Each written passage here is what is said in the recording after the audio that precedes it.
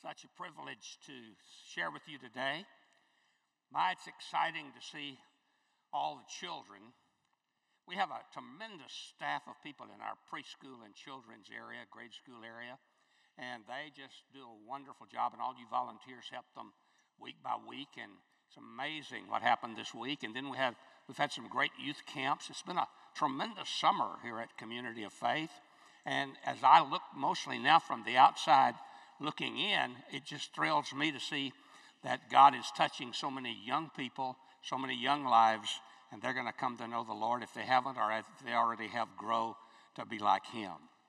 I want to talk to you today about the power of choice.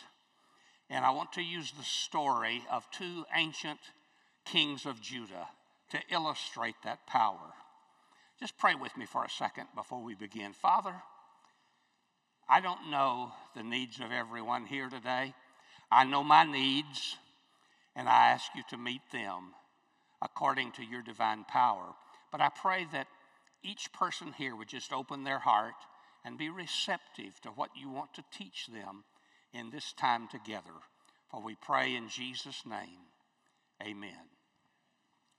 Never underestimate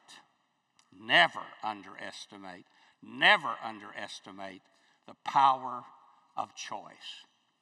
Foolishly, we think we make choices, but let me tell you the truth. In reality, our choices make us or break us. You can look back over your life, short or long, and you can see the good choices and the bad choices and the consequences. And there are many. Some choices are huge. Some are small. Every day we make many small choices. But if we have made the big right choices, then the small choices usually fall into line. I think there are three big choices, major choices to make in life. The first one is the choice of a master. Who's going to be your master? Who's going to be your Lord?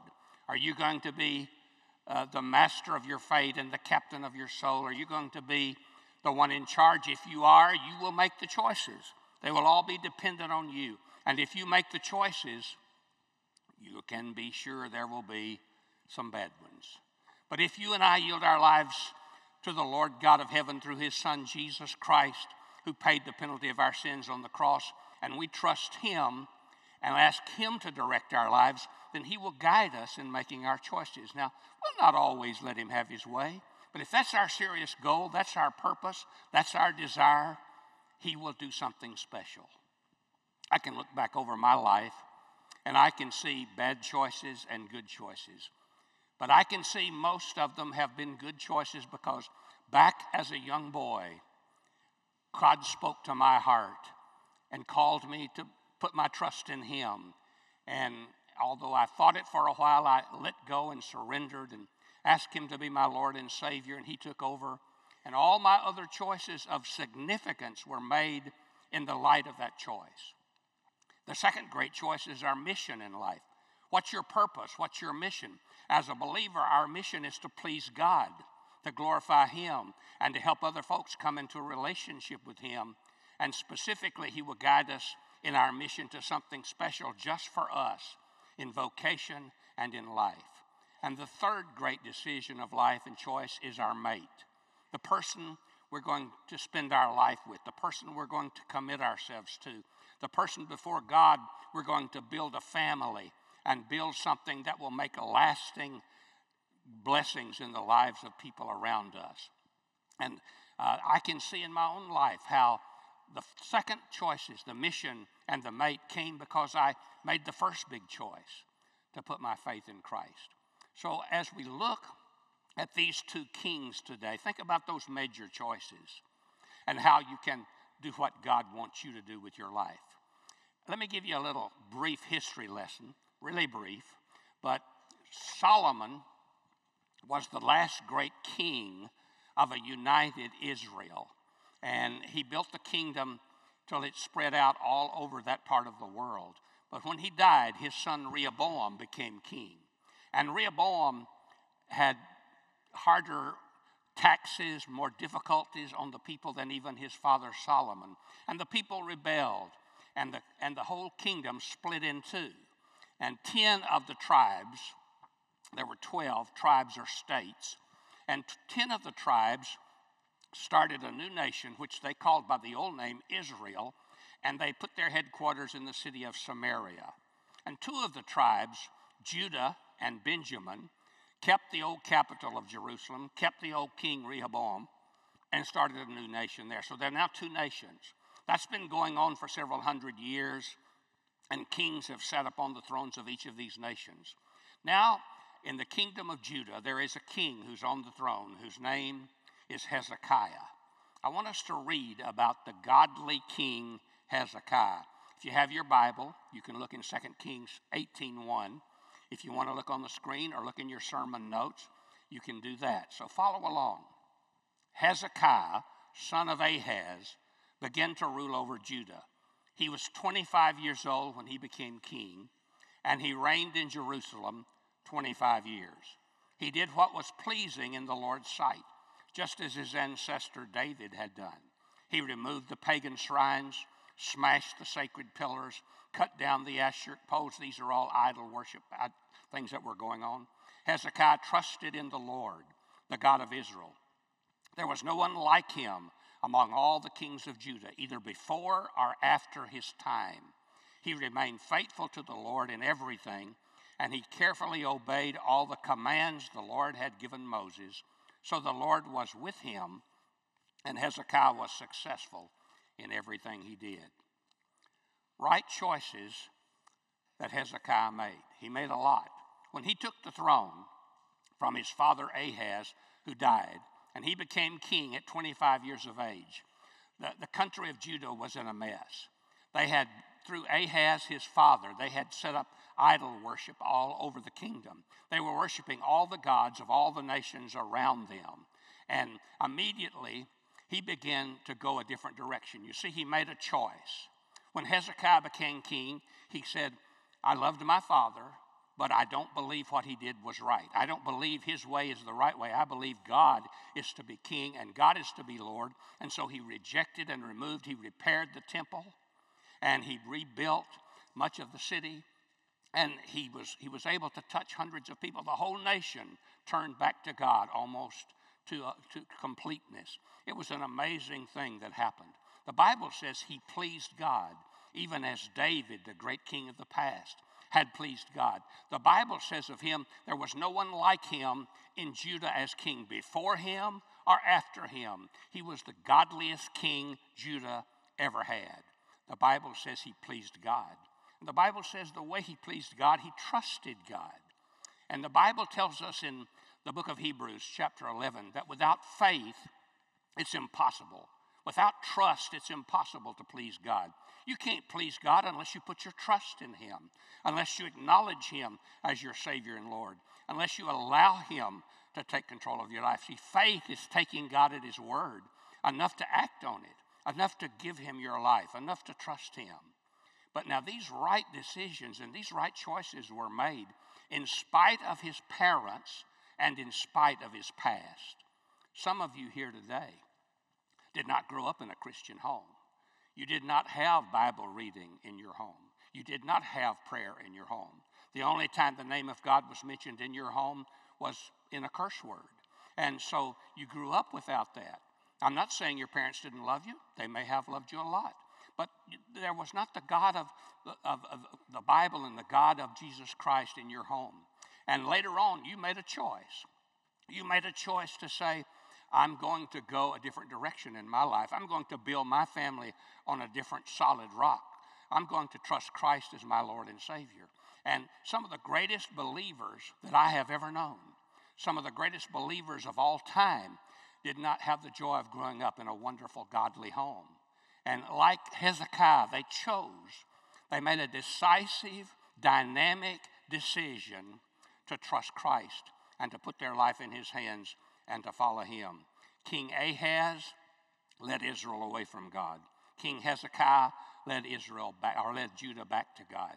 I want to share with you a video right now of Jennifer, one of the ladies of our church, who had some experiences in her growing up that took her far from God and her family far from God, but she made choices to give her life later to Christ. So watch as Jennifer shares with us.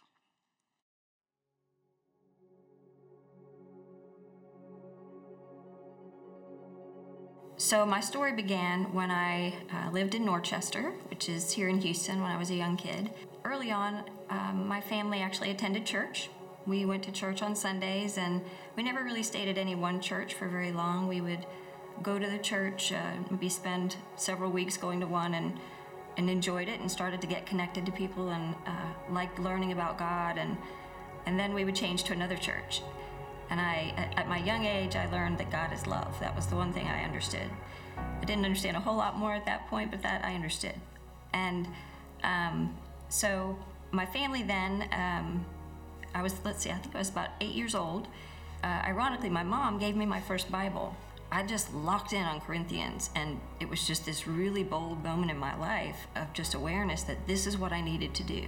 I needed to figure out what love was and just keep striving to love.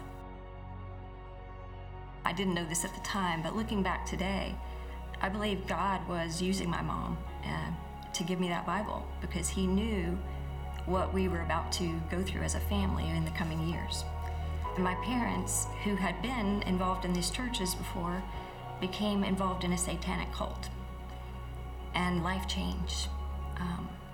Everything became very confusing and dark, and I lost focus and lost direction.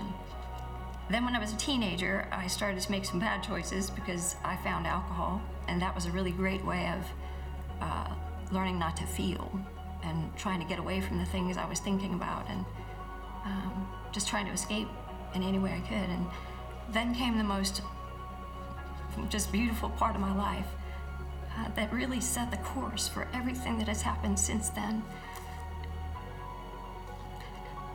I was walking down the sidewalk one day, and I was confused and overwhelmed and I was kind of finally free of everything that had happened. And I was like, okay, God, you're gonna have to help me now, because I don't know what to do next. I didn't know how to think straight. I didn't know how to do anything, and I had no direction. God put love on my heart. He just said love. Love is the answer. And I went, and it was like I locked in again, like that original moment when I remembered God is love. It was again, and all of a sudden, all this chaos and just confusion in my mind just started to gain focus. It's why I have a wonderful life today, very different from what I grew up with and what my family knows even today. It's beautiful, and it's filled with wonderful people that I love and who love me, and wonderful children, and a family that I adore, and a new family that I've created and made here at Community of Faith. And I couldn't ask for more, honestly.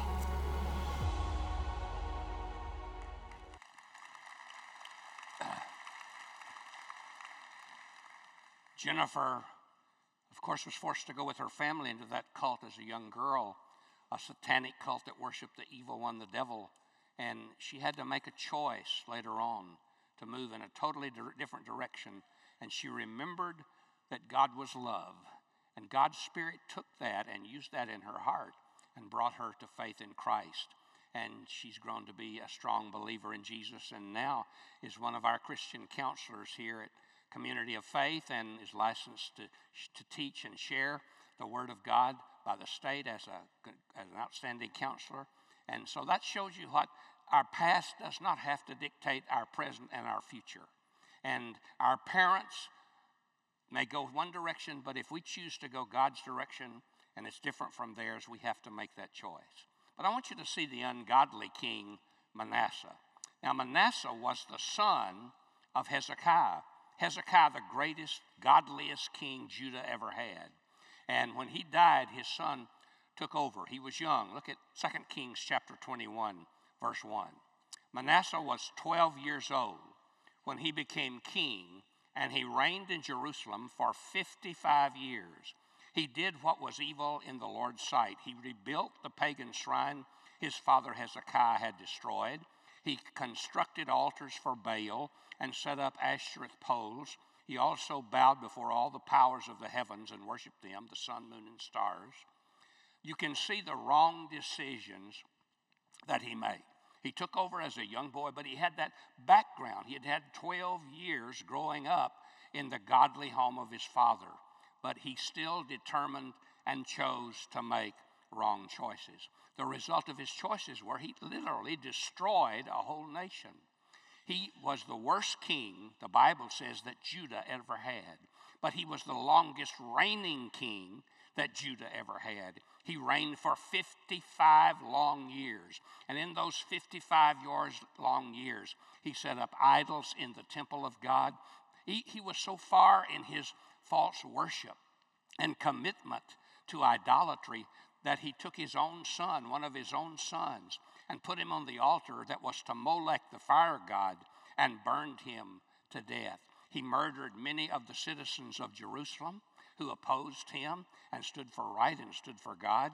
He was a man with an evil heart going an evil direction. You see, what I'm saying is that wrong choices can be made in spite of our past and our parents and the Christian background we might have had growing up. You see, some of you here today may have recently come back to God, even though you've been far away, but you grew up hearing the truth. You grew up knowing that Jesus was Lord, and your parents lived it out. I'm not talking about parents who just came to church once in a while and who kind of waved their hand at God now and then. I'm talking about parents who read the Bible, who prayed, who loved God, who served God, who lived it out in their daily experience, in their business life, and in their practical life. And you saw that, but you turned from it. Maybe you've come back, maybe you haven't come back to the God of your fathers. This is a great day to do that. This is a great day to say, I will come back. And this is what Hezekiah did, but this is not what Manasseh did. He went the other direction, and he chose to reject all the influences on his life. Also, we learn from this that wrong choices have consequences. Listen to the scripture from the book of 2 Kings 21:9. But the people refused to listen, that is to God, and Manasseh led them to do even more evil than the pagan nations that the Lord had destroyed when the people entered the land. So he led the people far from God. Then 2 Chronicles 33:1 says, or 10 says, the Lord spoke to Manasseh and his people, but they ignored all his warnings. So the Lord sent commanders of the Assyrian armies, and they took Manasseh prisoner. They put a ring through his nose, bound him in bronze chains, and led him away to Babylon.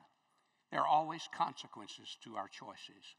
Here's a man who had made all these years, for 50-something years, the wrong choices, chose the wrong God, chose the wrong way to live, chose the wrong commitments, chose to be one who fulfilled the lust of his flesh and the lust of his desires.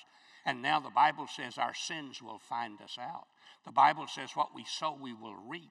And if we reap to the flesh, we're going to reap corruption. If we sow to the Spirit, we will reap life eternal. But he sowed to the flesh.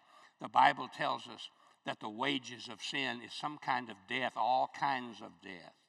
And that's what happened to Manasseh. Here's a man who had been king. He had had ultimate power over his subjects. He said, kill someone, they kill someone. He said, let him live, they let him live. Now suddenly he's been taken by the Assyrians, an evil people who have come into his country. They've captured him. They've taken him away from his home, away from his kingdom. They put a ring through his nose. They put chains on him, and they put him in prison. And there he's languishing. There he's experiencing all the death of sin, consequences to sin. And the whole nation was soon destroyed because of the way they went. I want you to notice one last truth. It's not too late. It's not too late to make the right choice. In 2 Chronicles, which is another one of the history books of the Old Testament, talks also about this man Manasseh. And in verse 33 we read, But while in deep distress, while he was in prison, while he was in chains, in deep distress, Manasseh sought the Lord his God and sincerely humbled himself before the God of his ancestors. And when he prayed, the Lord was moved by his request. So he brought Manasseh back to Jerusalem and to his kingdom. Then Manasseh finally realized that the Lord alone is God. To me, we have an amazing God of mercy, a God who cares about us in spite of us. And here is a man who had done about everything on the list of sins you could count. And yet God says, when he in his distress, he begins to pray. And in his distress, he begins to cry out for God. And in his distress, he asks God to forgive him. And the Bible says God is moved by his prayer, moved by his humility, moved by his desire and desperateness to get his life right. And God forgives him. And God pours out grace upon him. And not only forgives him, but God has him brought back. The Assyrians, not even knowing they're working the will of God, he's brought back to Jerusalem and given his kingdom again. And now he begins to get rid of the worship of idols. He begins to worship the true and living God. And the great statement of all statements is simply this: he finally realized that the Lord alone is God. You and I can be recipients of that mercy and that grace today. God reaches out to you, and God reaches out to me today, and God says, I want to give you mercy. I don't know where you've been. God does. I don't know what you've done. God does. But God says, wherever you've been, whatever you've done, wherever your life is today, maybe you're one of those who grew up in a Christian home and got so far from the truth of it.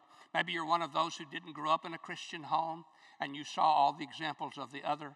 God says, my mercy is there for you. I extend my love to you. I reach out to you.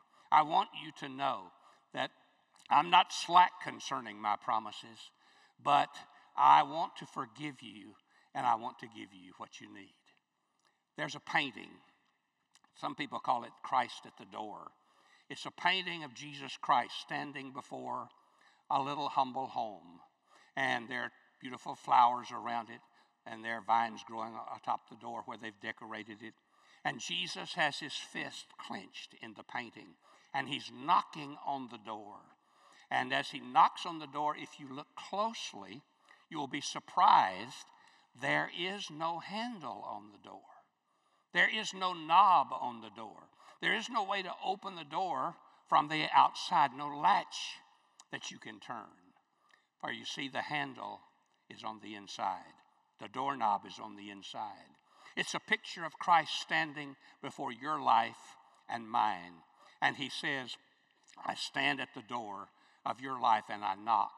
And if anyone will open the door of their lives and let me in, I'll come in. But I won't force my in. I've given you the greatest power in the world, the power that is part of my power, which makes you made in my image, the power of choice. Right now, he has given to you the power of choice. What would your choice be? Bow your head with me for a moment.